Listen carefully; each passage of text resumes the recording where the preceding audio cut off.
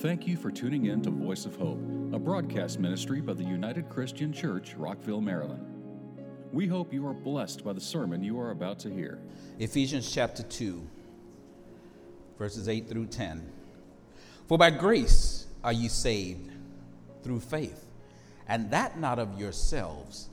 It is the gift of God, not of works, lest any man should boast. For we are his workmanship, created in Christ Jesus unto good works, which God hath before ordained that we should walk in them. For we are his workmanship, created in Christ Jesus unto good works, which God hath before ordained that we should walk in them. I'd like to speak to you just a little while from the topic, Hath God Said? 5 misconceptions about God's salvation plan.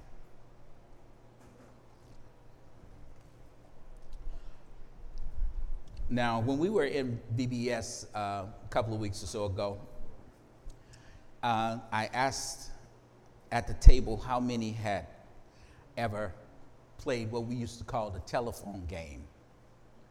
Some people might have known it by another game, another name, Pass It On.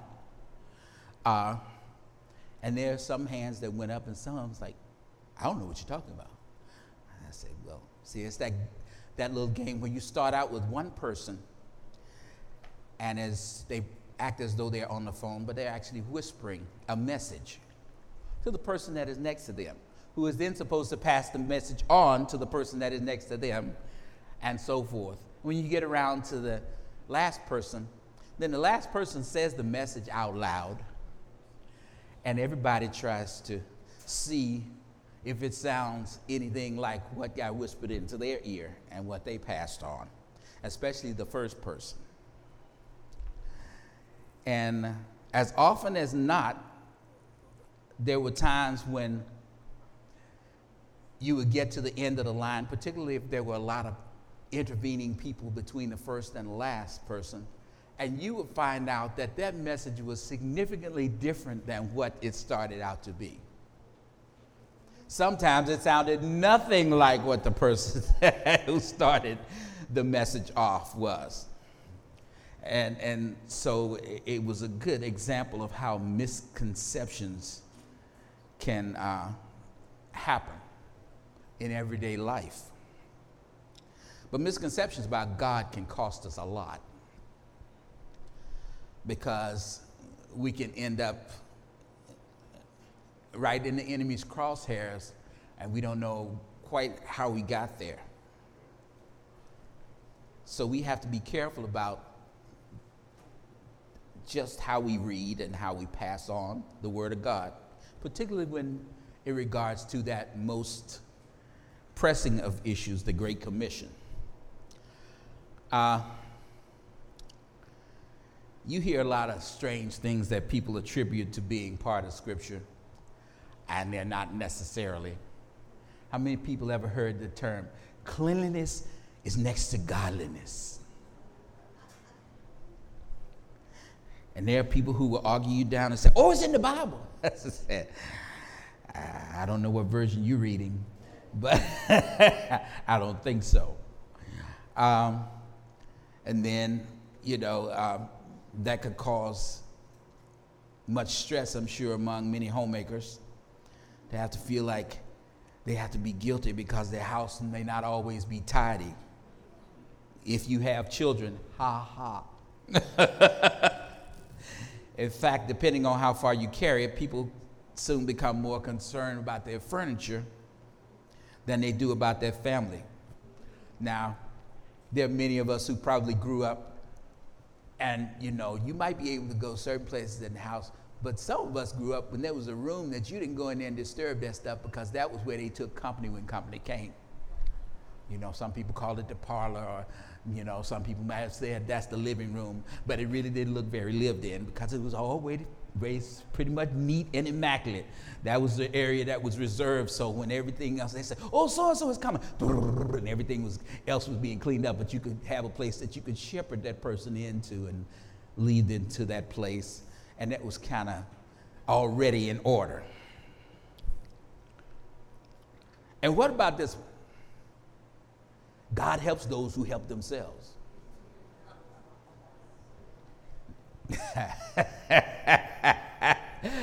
Now, that's one that I really laughed about, because when I grew up, I really found out how much of a lie that was.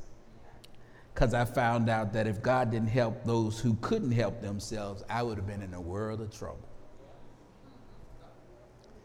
Amen, lights. You know, and I mean, this thing has gone around, and there are actually people out there, many people, who think that that's somewhere in the Bible. And so a lot of people think that they can work their way to heaven. For real. People think they can work their way to heaven, and therefore they miss the biblical teaching that eternal life is free. Romans 6:23. What does it say? What does that say? Say it loud. For the wages, but the gift of God is eternal life through Jesus Christ our Lord. The wages, the payment for sin, is death, but the gift of God is eternal life through Jesus Christ our Lord. There are some other misconceptions about God's word that we should address today. So we're just going to roll through this, and I'll try to be brief. First of all, and this one is another one that it is most unfortunate, because many of us pass on maybe because somebody told us this. If you don't know the date you were saved, then you're not saved. Then what about those people who have memory issues later on?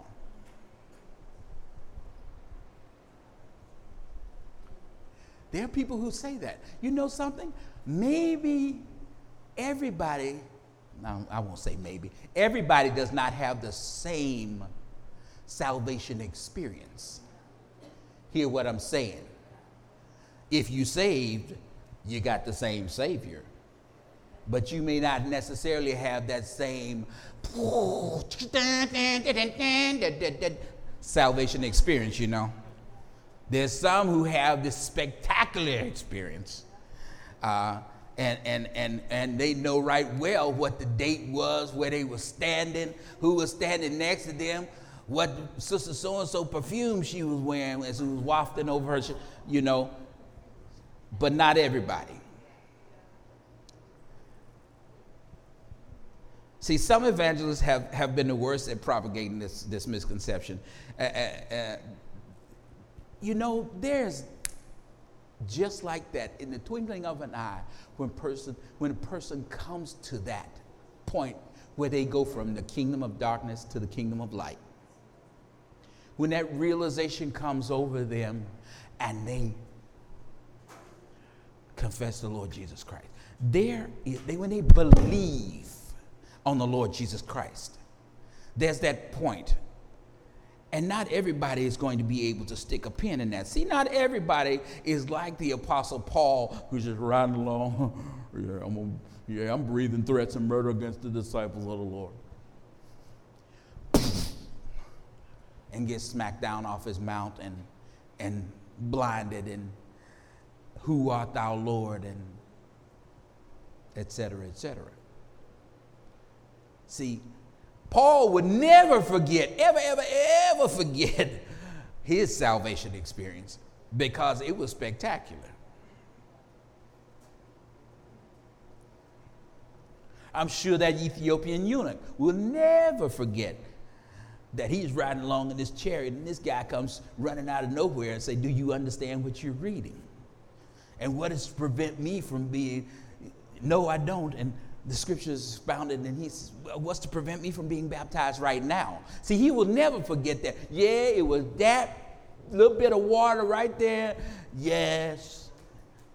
I remember it was this time of year, and I said, don't matter, baptize me right now. See, he won't forget it. But not everybody has that particular set of circumstances that will allow them to just stick a pin in it. What's really important is not that you know that particular split section that it happened. See, when Scripture gives you the assurance of salvation, it's not going back and saying, on September 21st at 6:45. No, that's not what it says. The important thing is, who are you trusting now? Who are you trusting now for salvation? Who are you trusting? If you're trusting Jesus alone as your only way to heaven, for I am the way, the truth, the life. No man comes unto the Father but by. If you're trusting Jesus alone, that's your ticket. Not the time and the date stamp on it, but the blood of Jesus stamp on it. Amen, lights. If you trust in Christ alone as your only way to heaven, you're saved, regardless of when you got crossed. John 3:16 is not quoted as saying, for God so loved the world that he gave his only begotten Son, that whosoever believes in him and knows the date should not perish but have. No, that's not what it says. Whosoever believes in him shall not perish. Believe. There's the operative word right there. Believe on the Lord Jesus Christ, and thou shalt be saved. There it is. This idea is critical, because if a person buys into that misconception that they got to have this tap down to a particular time, it's a hindrance to them when they want to reach out to somebody else and share their faith. Because they think, oh, well, if I don't know the day or the hour like Sister Do-Good and Brother Do-Lot, then I can't share my faith because I'm not like them.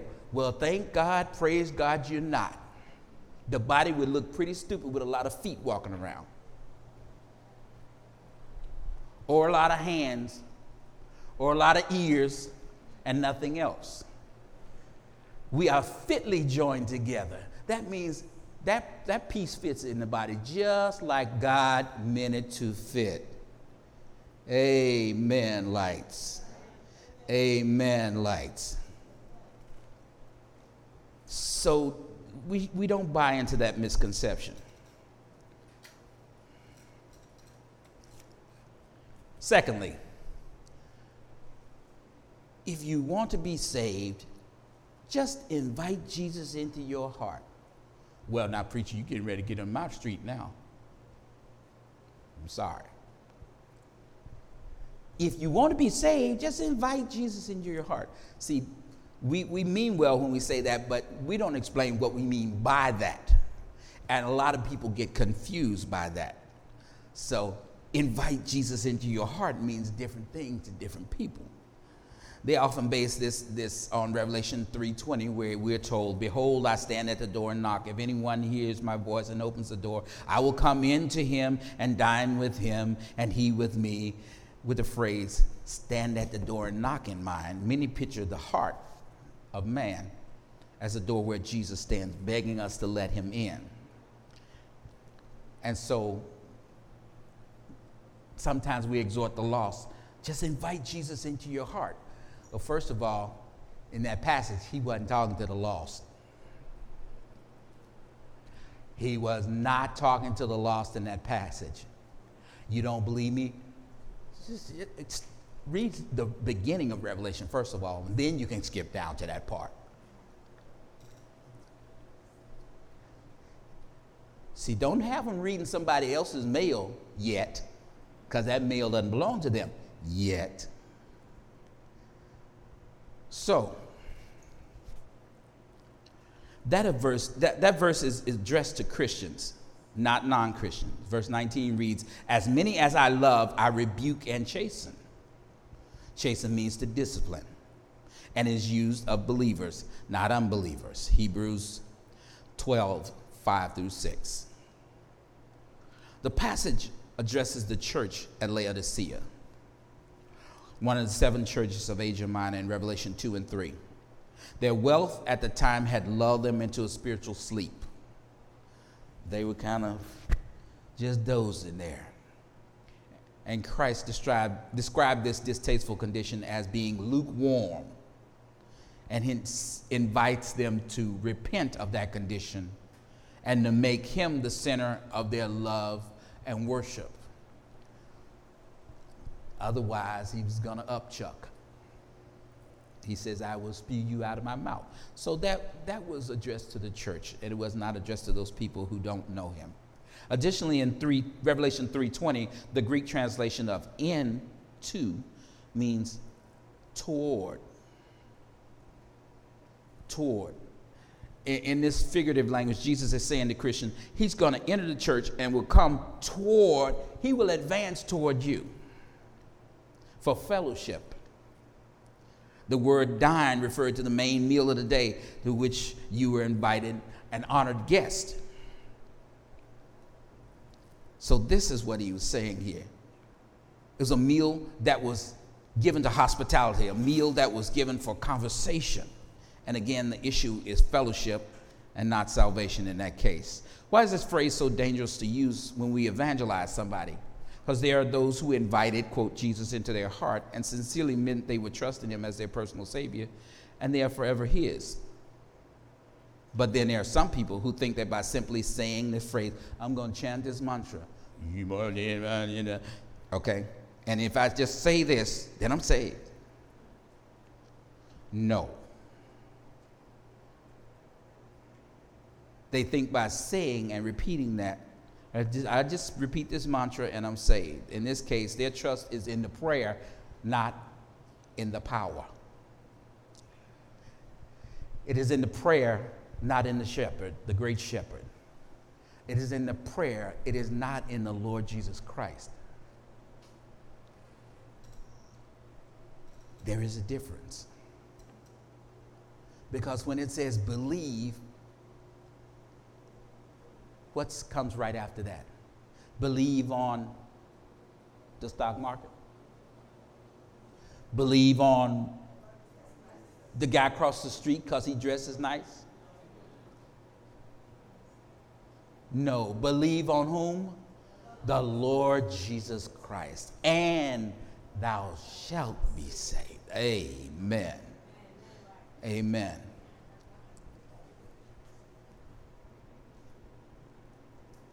So we want to make that clear. So 98 times in John's gospel, that gospel that is not unlike the rest of the gospels in a way, whose sole purpose was to tell us how to receive eternal life. John 20, verse 31, we are told to believe 98 times. 98 times in the Gospel of John, we're told believe. That is to trust in Christ alone as our only way to heaven. There's nothing wrong with someone praying to tell God that they're trusting Christ alone, but they must be aware that saying a prayer is not the saving virtue. It's trusting Christ that saves. Believing on the Lord Jesus Christ that saves. So we want to be careful that people don't get lost in the terminology. Make sure we say believe when we're sharing, which means to trust Christ alone to save them. Number 3, when you miss the opportunity to share Christ with someone, it's your fault that that person goes to hell. Lord, forgive me. As a young buck, I carried so much guilt behind that because I thought that was the truth. But see, the Lord, I should have known, because what does he tell us? For without me, you can do nothing. There's a reason he tells us that. We can talk it till the cows come home, but if it is not, if the Holy Spirit of God hasn't drawn him to Jesus, if Jesus doesn't draw him to the Father, then ain't no saving going to happen there anyway. So we get that planteth, we get that watereth, but who gives the increase? Who gives the increase? Who gives the increase? Brother Dulot? No, God giveth the increase. Many believers don't enjoy evangelism. Go on, you can fess up. You don't have to raise your hand, but yeah. And when they do practice it, they often do it out of guilt. Oh man, I know I should. Yes. Yes, we all should. But here's the deal. The thing that really sparks us to true evangelism is not guilt, but it's grace. You see, when I stand here sometime, or even when I'm walking around sometimes, and I get a case of the I can't help it, I call it. And I'm just riding down, or walking down, or standing in the shower, and I just start to think about it. And the water that's running is not only coming from the spigot, but it's coming from my eyes because I think of the goodness of Jesus. And all that he done that he didn't have to do for me. And for real, my soul does cry out, hallelujah. I talked to my brother on my birthday, and we were just... We were laughing and talking, and I didn't even remind him. I didn't talk to him on my birthday. I talked to him a couple of days after it. And I'm just glad to be here for 60 years. So I wasn't like, you forgot my birthday. I don't care. That's my brother. I love him, and we have good fellowship. And as we were just reminiscing, going over the things, it's like, thank God, and so, my friend so, one of them who was in the car with me, and I said, that could have been dead. One of those few car wrecks, I just told you about a couple of them, but, or near misses. It's amazing. And he said, Adele, man, he said, he gave such a stirring testimony the last time I was in a service where he was speaking and just testifying to the grace of God. And I said, you know what? It is amazing that all of those people that I'm sure quite a few people around our town looked at us and said, and that wasn't a good neither. But it's amazing how God just picked us off one by one. Just picked up the grace of our Lord. Has just picked us off. You pray for your friends, say, oh, Lord, please bring them to a saving knowledge of you. Because as much hell as we raised, and as much stuff as we got into, don't let hell be our destination. Don't let it be the final stop for any of them. And it's just amazing how many that the Lord hadn't just saved, but he has made ministers of the gospel out of that same group. Grace and mercy. See, one of those, I tell you that to tell you this, one of those I got a little bit perturbed with. And this was a little while after the Lord had really arrested me and set my feet on his path. And I was back and forth with him, and he was a little bit disturbed about something that had gone on in his life, and I think he was a little bitter with God. And so I'm trying to minister and win him to Christ.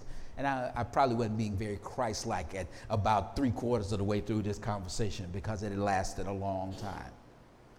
And I wanted to see him. I wanted to be the one to stand there and say, yeah, you got saved right here. I know I'm the only one that does that.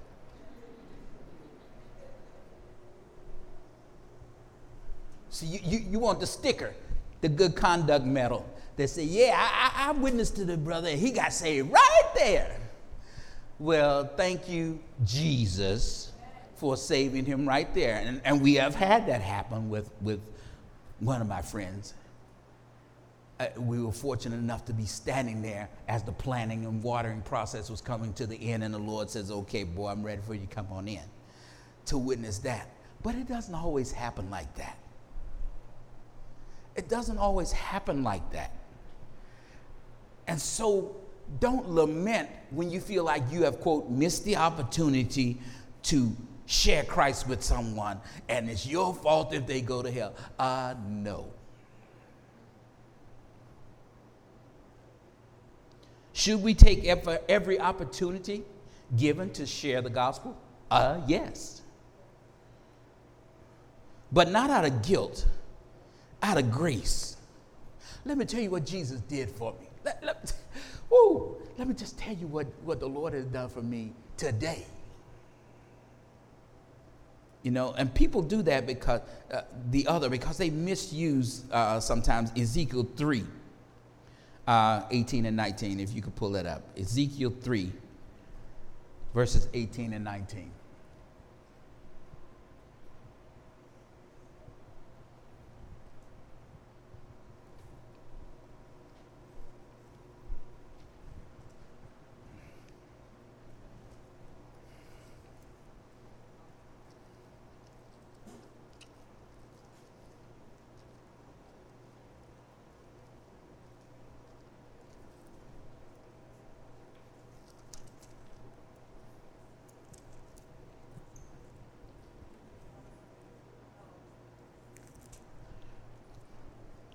All right. Does somebody want to read that?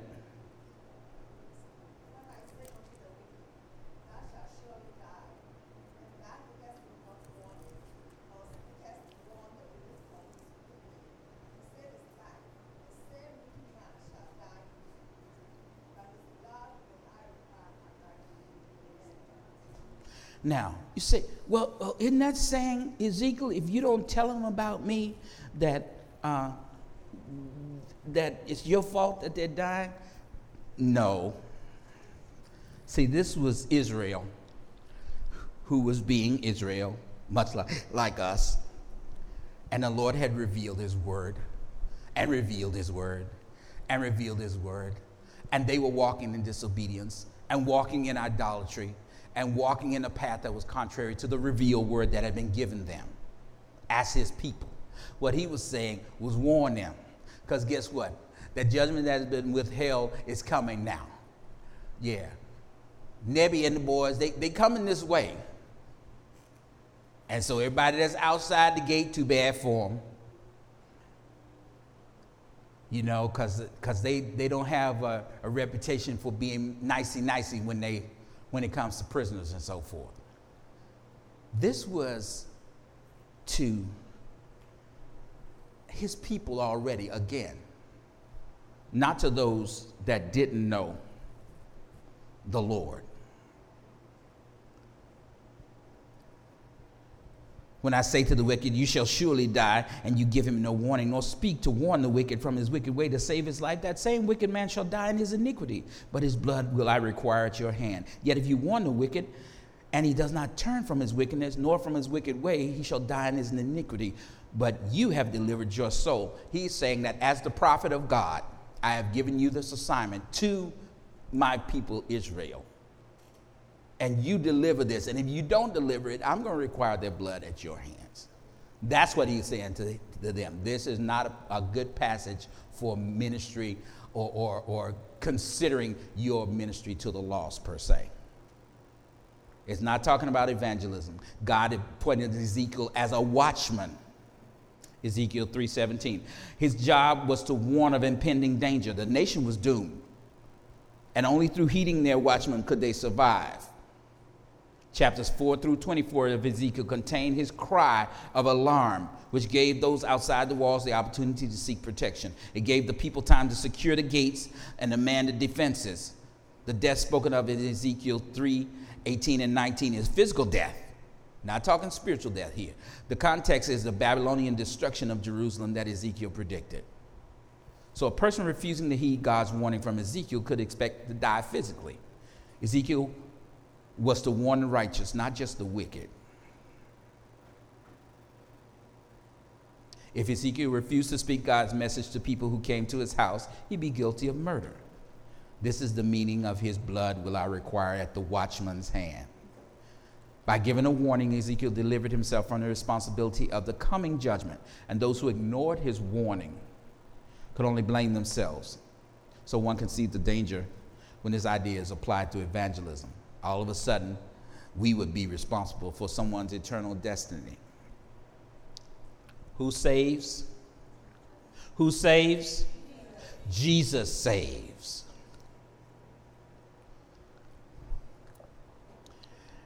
Number 4, if you come to me, I either want all of your life or none of it. You know what? If that was the case, this room would just might as well be empty. Amen, lights.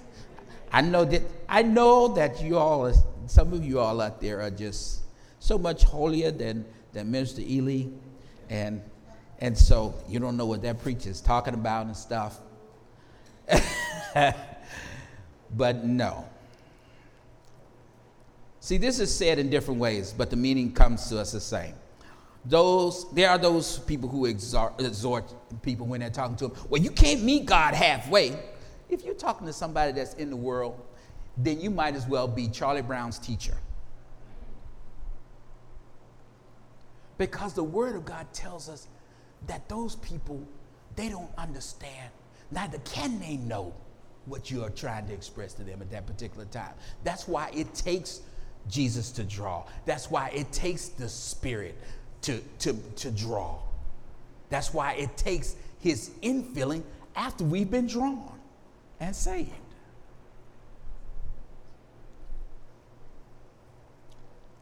Woo, hard tug here.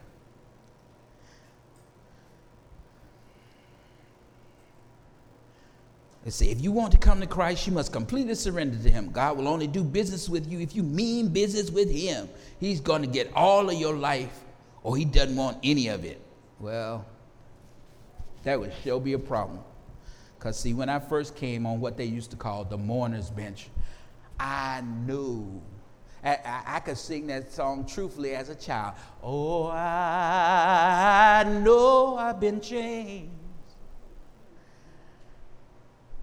But that didn't stop me from teen rebellion, for sure.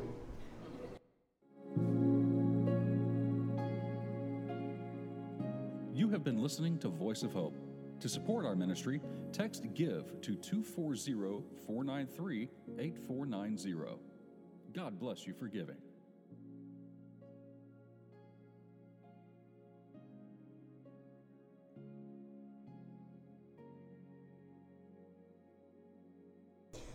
Amen, lights.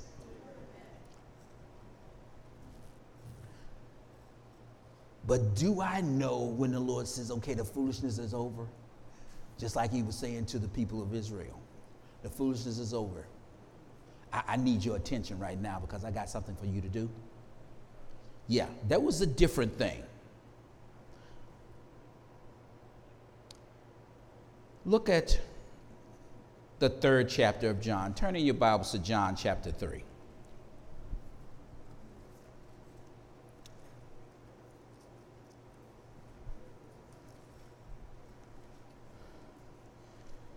Right, Nana? Turn into John chapter 3. Look at verse 15. What does it say there?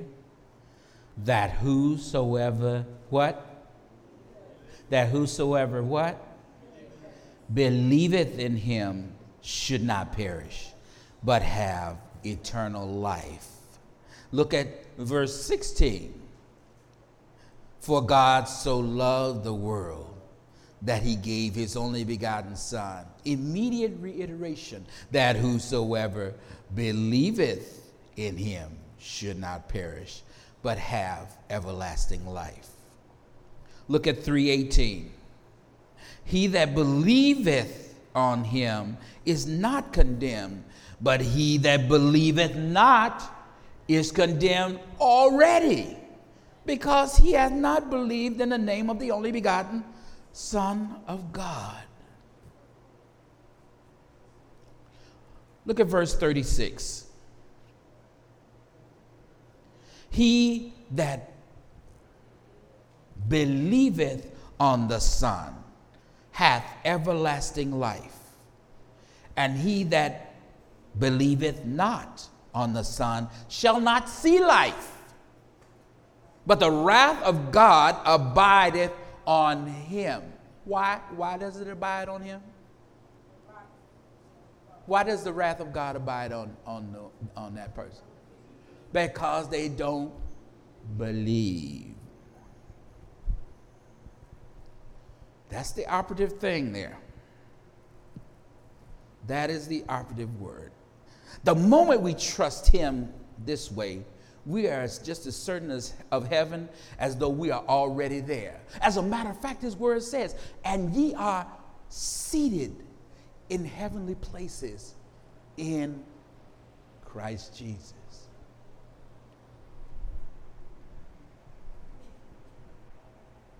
Wow. This misconception is, again, often based on a wrong handling of Scripture.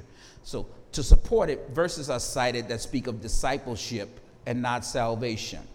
Two different things. Two different areas of the process. Discipleship is post-salvation.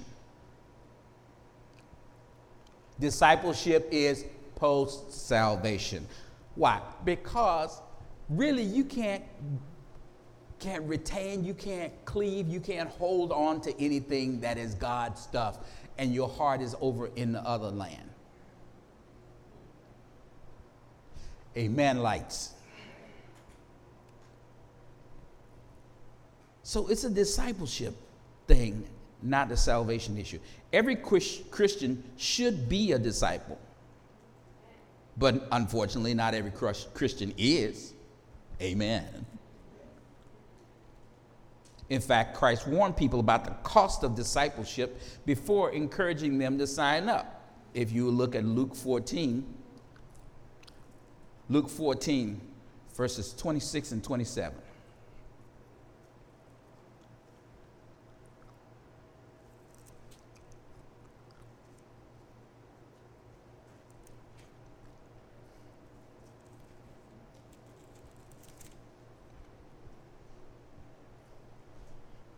If any man come to me and hate not his father and mother and wife and children and brethren and sisters, yea, and his own life also, he cannot be my disciple. And whosoever doth not bear his cross and come after me cannot be my disciple.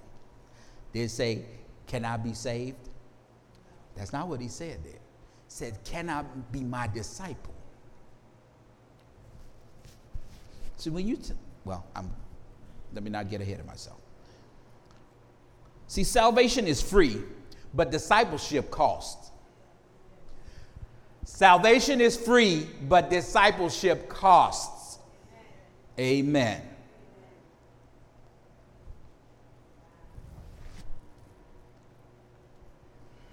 Here's where the misconception is a moment of defeat for us. Is there anybody who at any moment in here that can say that every single aspect, every single scintilla of our life belongs to Christ? Is there anybody in here that can say that at any given moment we can say that? That it is all 100% sold out, lock, stock, and barrel? Exactly. All of us have those areas that we want to hold back. And, yeah, Lord, take my life and let it be, except for that room, Lord. Leave that one locked. I know the padlock is on, but, it's kind of messy in there. So if you please, just pass that one on. Pass that one by. Don't pass me by, but pass that room by.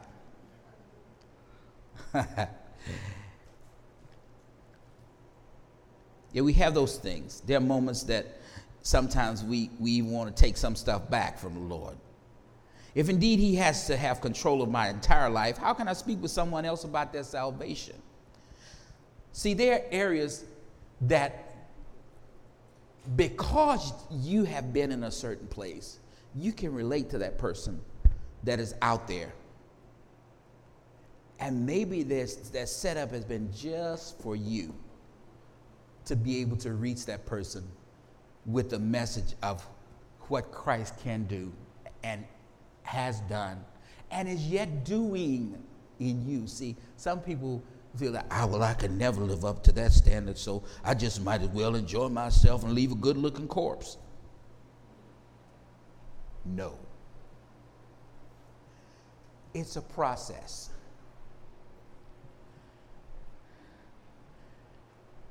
We used to sing that little song in Vacation Bible School. We sing it in little kids' chorus. We are climbing Jacob's ladder. We are climbing Jacob's ladder. We are climbing Jacob's ladder. Soldiers of the cross. And the next verse says, every rung goes higher, higher. And that's the deal. You are moving. In the words of the Apostle Paul, I count not myself to have attained, but this one thing I do. What? Forgetting those things which were behind and reaching unto those things which are before, I press toward the mark of the upward call in Christ Jesus. See, that's the stuff that is an acceptable part of evangelism. Telling, not hitting 100, buddy. Don't even let me try to fool you like that. And anybody that says they are, they're not telling you the truth. But I do tell you this. Here's what Christ has taken me from. And I can see where he's taking me to. If not the whole picture, I can see a whole lot better now than I saw before.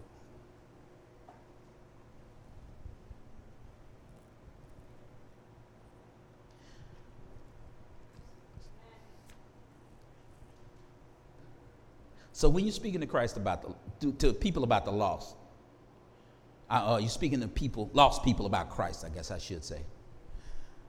To explain that salvation is instantaneous, that's a good thing. Christ can save you right now, right here, right where you are. But then your discipleship is a process. Take my yoke and learn of me. Oh, does it say, take my yoke and get the wand waved over you and you'll know everything? For we know in part, we prophesy in part. But when Christ up here, we're going to know fully. We're going to see him as he is. We're going to be like him. We'll see him as he is. Hallelujah. And finally,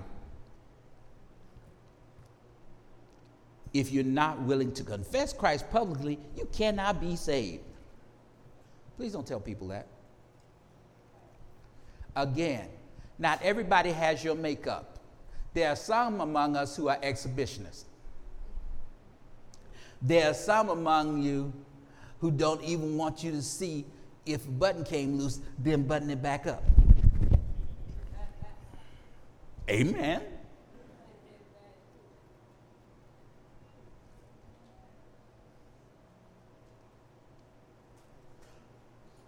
See, some carry it to different extremes. Some people simply talking about admitting personally and publicly that you're a Christian. Some go so far as to say, well, one must walk forward in church through what is commonly called the altar call. Nothing wrong with that, mind you. Either way, though, if you're pressing that as the be-all, end-all as to whether or not that person has really gotten saved or not, you and them are missing the boat. Amen, lights.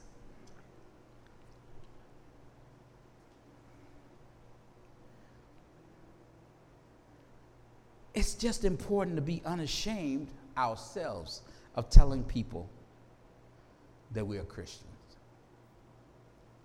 You know, if the subject comes up, don't avoid it. Trust the Lord. Read his word. Meditate in prayer with him. And guess what? The answer of the tongue cometh from the Lord. Oh, I got to plot everything that I'm going to say because I'm that type of person. I just got to have it written down. You're going to miss a whole lot of opportunities if that's the case. You know, there's nothing wrong with you having your little pat thing, but God doesn't always work according to our formula. Amen, lights. The deal is we have nothing to be ashamed of. If anything, we would think that God would be ashamed to own us. But he's not. As a matter of fact, he says some things about us that we find it difficult to wrap our head around. You are the redeemed. You are washed. You are clean. You are the saints of God. You look at the beginning of a lot of the epistle. Called saints, to those at this church, called saints, as Paul is talking to them. Not just somebody say, hey, saint. No, called saints. You have been called out. You are the ecclesia, the called out ones. You are the church of God, triumphant. You are sons and daughters of the Most High King. Whoa. Because you paid your tithe? No. Because you were part of the willing workers? No. What can wash away my sin? Nothing but the blood of Jesus. What can make me whole again? Nothing but the blood of Jesus. Oh, precious is the flow that makes me white as snow. No other fount I know. It's nothing but the blood of Jesus. Hallelujah. The miracles of Christ were designed to wave a banner before the Jewish people, proclaiming Christ as God. Many of them refused to believe. John tells us some did believe. He had done so by many signs before them. Nevertheless, even among the rulers, many believed on him. But because the Pharisees did not confess him, lest they should be put out of the synagogue. Yeah. Sometimes you got the backlash of the world. And some people are able to hang with that, and some people aren't. Are we talking eternal salvation? No. Are we talking rewards at the Bema? Yes.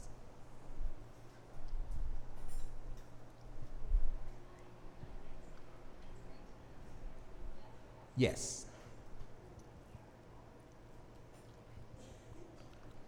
You can also know that, as John 1:12 says, but as many received him, to them he gave the right to become the children of God. To those, even those who believe on his name. Romans 4:5 says, but to him who does not work, but believes on him who justifies the ungodly. Hallelujah. Thank you, Jesus. His faith is accounted for righteousness.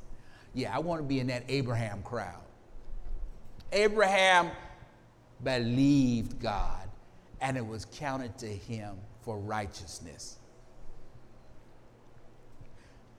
Abraham believed God, and ching, his account says saved. Hallelujah. Thank you. It's wonderful. The words believe in the book of John are used consistently for saving faith. Jewish rulers had trusted in Christ, the Messiah, who could save them from their sins, but many of them realized that confessing him in public would have resulted in their excommunication from the synagogue. And some of them, quite frankly, just wasn't able to stand up against the pressure. They figured they would lose everything. So they were kind of behind the scenes people.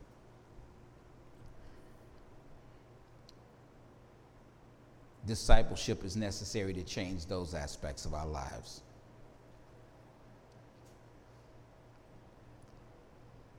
And if it was necessary for us to just be walking that discipleship as a condition of our salvation, then what of the thief on the cross? Because he didn't have any time to walk it. He just confessed it, his belief. He confessed his belief, and this day thou shalt be with me in paradise. End of discussion. He didn't say, well, I'm going to pop you off the cross now, and you go on and you live that disciple's life there and let your discipleship hook you up, and then you can come on. No. This day thou shalt be with me in paradise. So please don't use Romans 10, 9 and 10, as we so often use, to support that misconception that if you're not confessing Christ, quote, publicly, you can't be saved. We read that if you confess with your mouth the Lord Jesus and believe in your heart that God has raised him from the dead, you will be saved. What does that say? If you confess with your mouth the Lord Jesus Christ and believe in your heart that God has raised him from the dead, you will be saved. For with the heart man believes unto righteousness, and with the mouth confession is made unto salvation. Above all else, it's worth noting that the word righteousness right there in Romans 10:10 is the noun form of the word to justify.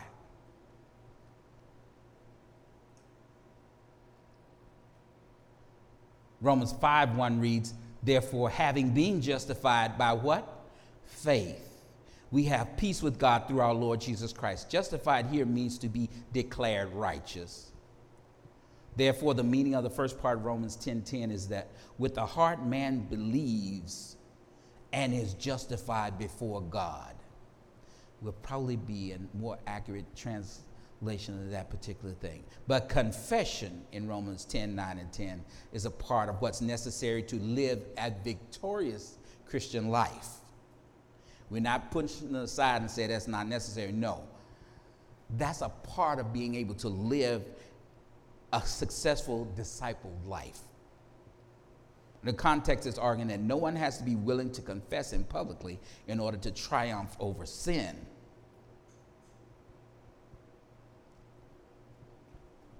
Matter of fact, that probably comes in the opposite thing.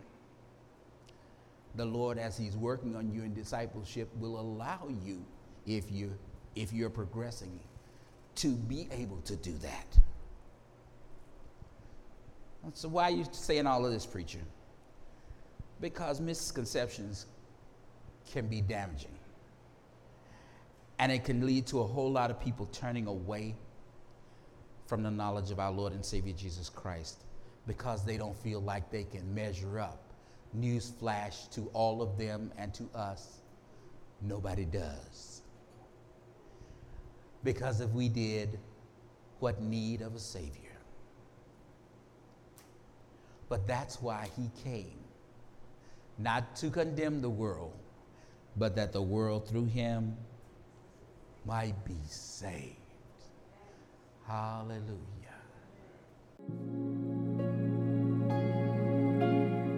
You have been listening to Voice of Hope. To support our ministry, text GIVE to 240-493-8490. God bless you for giving. To learn more about our ministry, visit www.theunitedchristianchurch.org. May God's blessings always be with you.